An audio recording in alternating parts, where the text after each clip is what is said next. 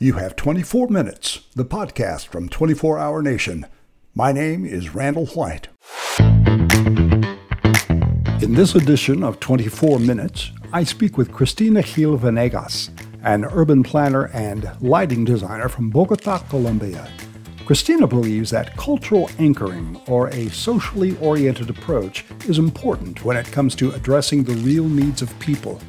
To begin, when asked if she felt this nuanced approach was uncommon among other planners and lighting designers, she replied, Yes, and also for decision makers, it's really hard to convince a decision maker to take more time in order to connect with the community, to listen the citizens. So in terms of productivity, when you are a decision maker, people also evaluate your work based on numbers. So how many parks, how many squares, how many public spaces are you opening? And that build a gap between are you approaching to the real needs of that people, or are you just answering to the numbers and to this urgent thing about being more productive and construct better places and more places? So that is a really tricky part, because if you are a planner that want to connect with people and answer to the real needs of that community, you have to also convince the decision makers that you are not going just the structural work, the infrastructure work, but you also have to take the time that it takes months in order to connect the community to the people really believe in you, and not just to fill some interviews just to check that point. And also that is more consuming time, more energy timing, and also more time. You have to put more time and effort to build that. Yeah, and when you're talking about decision makers, you're talking maybe about city officials or even corporations who are building places. So you're talking about anybody who's determining the cost and the timeline and how much are we going to spend, what can we do, how fast can this happen. So you're talking really any decision maker, or are you talking specifically about a city official? I was talking about the city officials, Okay. because that is also related to regulation. Yeah. And I think that we have a really important opportunity now, at least in Bogota, because we have a new regulation that is going to rule for 12 years from now. What is And that? the name is POT, P-O-T, is the plan for the regulation of the territory of Bogota. I read So about that. That's yeah, right. Yeah. and that this is a regulation that tells you how to design the city, have the really main principles of how to plan the city. Well, that So sounded, I think I read some of that literature, and it seemed to me to be very forward thinking, very progressive. Do you agree? yes, but still there are really a big gap between the regulation and the reality of Bogota. Of course, yes, right. Let me ask you this other question. When we're talking Yeah. again about this kind of cultural anchoring or this socially oriented approach, do you find that Colombian or Latino cultures embrace this philosophy more than European or Anglo cultures? I think that we are forced to do it. Oh, what do you mean? Because I think that our government has not the capacity to answer to all the needs of the citizens. So in that way, we have to rely also in other actors, not just the public sectors.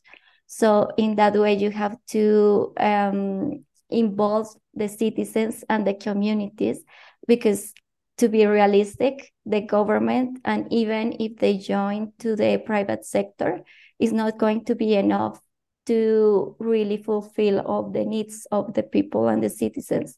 So in order to fulfill all the needs of the citizens, you need to involve them. And that's the role you have, or others who are doing the work like you're doing, that to fill that gap. Yes, exactly. And Mm. like we need all the people to come together in order to this can be a reality.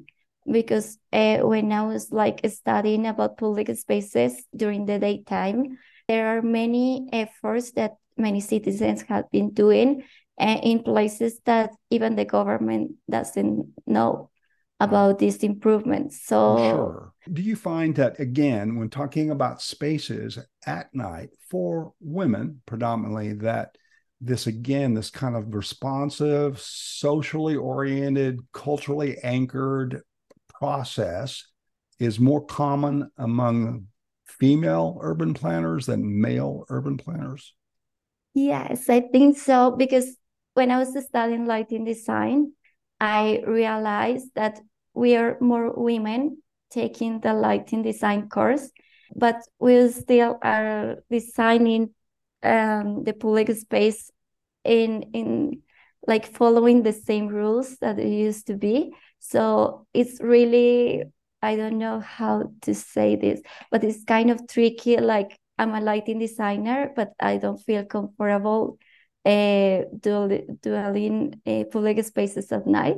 So what am I doing about studying this field? Is just something like I'm going to be in this bubble when I'm thinking about lighting design and all these opportunities, but still I'm not going to use the public space at night when I'm feeling like a citizen. So I think that is a contradictory situation. And I have been seeing that women are more into architecture and lighting design field even more than in architecture, but still we have this tendency that women are not allowed to be at night in public spaces, and if Hmm. something happen, is the blame is on us. So I feel this really contradictory. So what is the point to study lighting design or to be training these kind of fields if I'm not going to be allowed to use these places or these public areas that I'm designing? Well, So that's a yeah, perfect segue because I wanted to ask you next about Nighttime Traveler. What is it and how did this come about? this came about because this conflict between my mind. Like I was at the campus doing these lighting installations at urban places, trying to understand how the light feels and how people interact, like other students, with these installations we had been doing with other students. And then I was like, I was going to the city, but I wasn't feeling so comfortable because I'm used to have this feeling like if I'm going to be outside at night, I have to be with someone.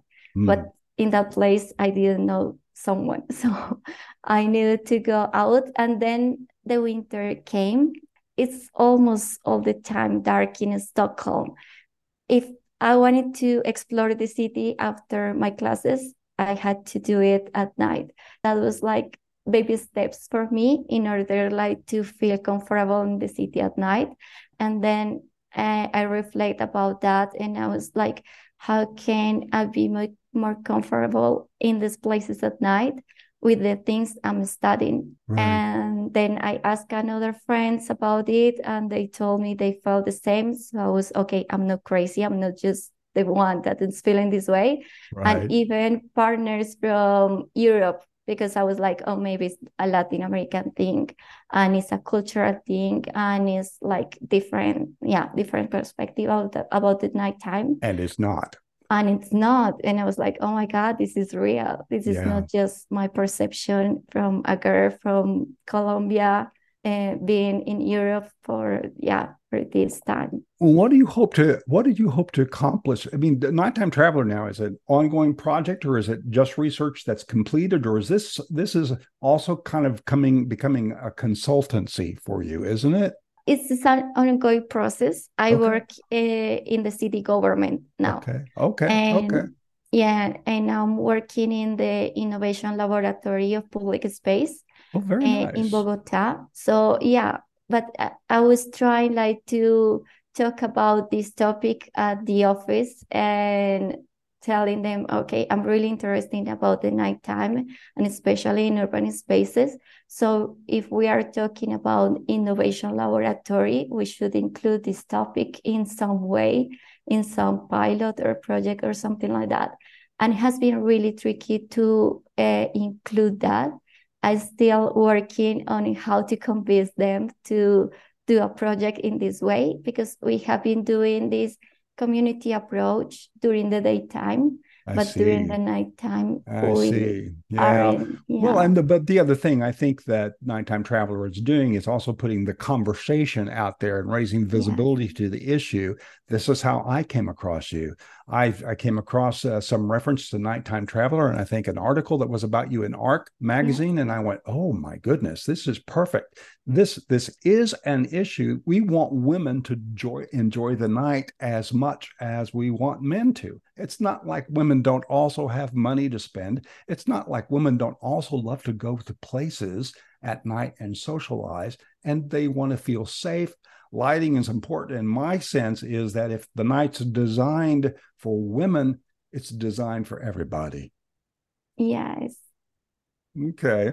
Well, what evidence have you seen so far of any other change as a result of your work on this Nighttime Traveler project? Have you seen other people go, "Oh, I get it now"? We have this Women in Lighting team, Oh, and now we have this in an ambassador in Colombia, because this started like in the UK with Sharon. Yes, and in this way, like we are gathering like even each month or something like that. We are trying to talk about lighting design from different perspectives. So when we're like in this meeting, knowing each other, I was talking about this interest I have in the nighttime planning, and they say, yes, that is really interesting. And we are lighting designers. We are usually focused in the interior design or architectural design, right. but it's not so common to have this approach in urban lighting. And also, all these women don't feel comfortable about being outside. So I think that, as you say, like just to have the discussion, like for who are we designing for, the Right. cities is like the starting point for that. And I was talking about the numbers, for example, in Bogota, Yeah. like 52% of the citizens, we are women. So it's really tricky, because like for who are we designing for again? What have you learned as you've surveyed people, surveyed women about how they interact with the night, especially while traveling? What should welcoming cities want to prioritize for women at night? I think that starting from the cultural perspective, like I have feel judged about going outside at night Mm, when it's after night and I'm in a place when I can walk home. And people say, "How do you dare to walk there alone?" So if we stop that first limit perspective, I think that we can feel more free about to be in the city. Other thing we have been reading about is how the being able to follow these landmarks and locate yourself in the city also right. helps You to call feel those security. light, illuminated reference points, and you also refer to them as light pathways. Yes. How do you do that? How do you do that? How do you create a light pathway and these landmarks that are illuminated at night that give women a sense of comfort and knowing that they're not wandering someplace where might not be as safe for them? How do you do that? Yes, I think that this is a way of feel safe or locate yourself in the space, because also feels really tricky. Like for example, in Bogota, when it's daytime, if you get lost, you can see like the hills. If you see the hills, you can locate yourself. Okay, this is the north, this is the south, this is the city center. But during the night, this disappears.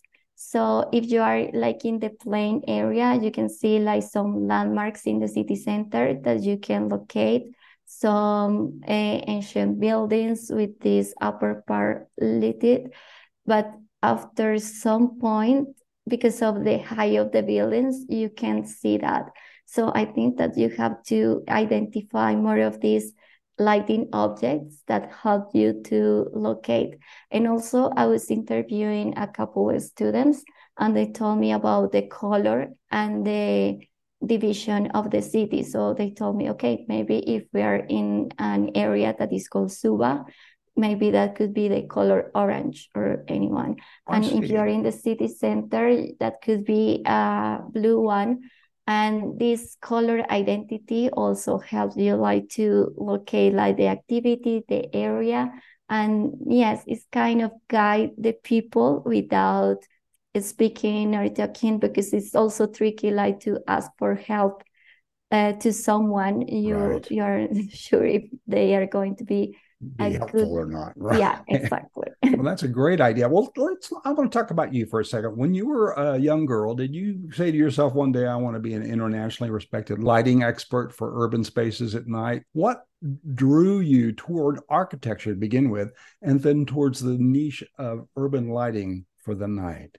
Okay, for architecture, I think it was my father. And my father always wanted to be an architect. Ah, He was really good at doing drawings in the last years of school, and he was really good. So they asked him like to draw the task for them, and he was really happy to do that. So that idea of making a drawing and then being able to build that in a mock-up, and then ideally in some realistic way, is like something that I have in my mind can be real in the world and people can interact with that. I yeah. think that that is a really amazing thing. I In agree. yeah. I agree. And then at what point did you, was it while you were studying in Stockholm that you lighting and your walks around Stockholm after dark, after school? Is that what intrigued you more to focus a bit on lighting, or were you already thinking about lighting? I was thinking about lighting when I was working with my second boss. He is an architect that is focused on heritage buildings. Ah, And I saw his passion, like for this respect to the heritage yeah. buildings and all of that. And I was like, oh, I'm in a really nice place to work, but I don't feel that passion. So I was like really looking forward to see what topic I was connected. And I saw in New York, if I'm not wrong, some activists about saving some heritage buildings, and they didn't have any budget. So they collect some lights and they say, okay, we are going to leave this at night. And as the street is really empty and they're going to demolish these buildings, we are going to highlight them during the night with some lights. And with that movement, they save these buildings from being demolished. Oh, I So I love was, that. I yes, love and I that. They was saved like, some heritage buildings because they were able to literally shine light on them, which brought attention to them as exactly. well. Oh, So that's I was beautiful. like, if you Yeah. don't have budget and but you have the passion, and light can be anything. Yeah. But even if it's a thousand young people standing around the base of the building with flashlights, it literally shines a light on the opportunity to save a building. Now, in your work, you have developed three planning modules. I want to talk about the technical work that you're doing. You've created a methodology called Light as a Tool to help structure some urban planning, a toolkit with didactic tools. And I had to look up didactic. These are tools that also teach you, but they have a sense of purpose too, so that anyone can participate in the design process. This goes back to your socially responsive, culturally responsive planning process. One of the things you came up with is this mapping the nighttime tool that people can download from your website. What does that do? Okay, the first part was like my first step in order like to put together some kind of a structure of how to build better environments at night. So that was a really academic approach. So I was happy because I learned a lot of how this had been doing from different studios and designers. But at the end, I felt that it was a really too academic point of view with this structure. Right. So for me, it was really amazing, but I think that the public for this was really reduced because lighting designers, we are not so much, and even less in the urban lighting design field. So I was, okay, this is going to be really tricky in order to share this experience, because I have been working like the last 6 or 7 years in innovation. So there I learned like the innovation tools have to be a way to communicate with different people. It's a way to low scale, like this technical approach, and really involve the citizens in this communication to how to build the city. So I was thinking, okay, I have the structure in a technical way. How can I translate that in something that people can use and other designers can use in urban planning, even though they are not trained in lighting design or even in a really expertise in urban planning. Right. So that was like my way to translate this. Okay. So you created this tool that really kind of breaks down the language barrier or the terminology that a citizen might not relate to. And It's something that anybody can use, correct? Yes, that is the idea. I love that. I'm speaking with Cristina Gil Venegas. She's the founder of Nighttime Traveler. She's also an architect by training and lighting designer for urban spaces in Bogota, Colombia. There are several great links that you can go to. Nighttimetraveler.com is a terrific website that gives you a very good sense of the Nighttime Traveler project that she's working on as a way to kind of communicate to a larger community the importance of thinking about light and night and urban spaces, and particularly women. There's also a Twitter account at Nighttime Traveler W, Instagram account at Nighttime Traveler, and she also has a terrific playlist on Spotify under the name Nighttime Traveler, because she told me she loves music, and you do. I want to leave this podcast interview with you communicating to the folks in North America or wherever around the world that might speak Spanish as to why your approach is particularly relevant to women. I don't want to miss the opportunity to communicate to a section of our population that speaks Spanish and might not necessarily be aware of, just like you were talking about, that gap in information. So here's an opportunity for you to fill that gap. What do you want to say to people when you want to talk about why it's important to consider these things for safety, for women, for urban planning, and for lighting? Creo que es una gran oportunidad para poder habitar la noche. Creo que como mujeres siempre hemos tenido una barrera culturalmente hablando de por qué salir a la calle durante la noche, y creo que realmente debemos atrevernos a habitar la noche, no sentirnos juzgadas de estar en estos espacios. Y realmente entender que el espacio público no solamente se debe planear para el espacio diurno, sino también para el nocturno, y que en este diseño y en esta planeación de ciudades, antes de preguntarnos el qué hacer en el espacio público, realmente debemos es preguntarnos para quién hacerlo y con quién diseñar. Our cities should always tell the story of the people who live there, especially after dark. This has been Season 2, Episode 23 of 24 Minutes from 24 Hour Nation. Visit us online at 24hournation.com and follow us on social media at 24 Hour Nation. My name is Randall White.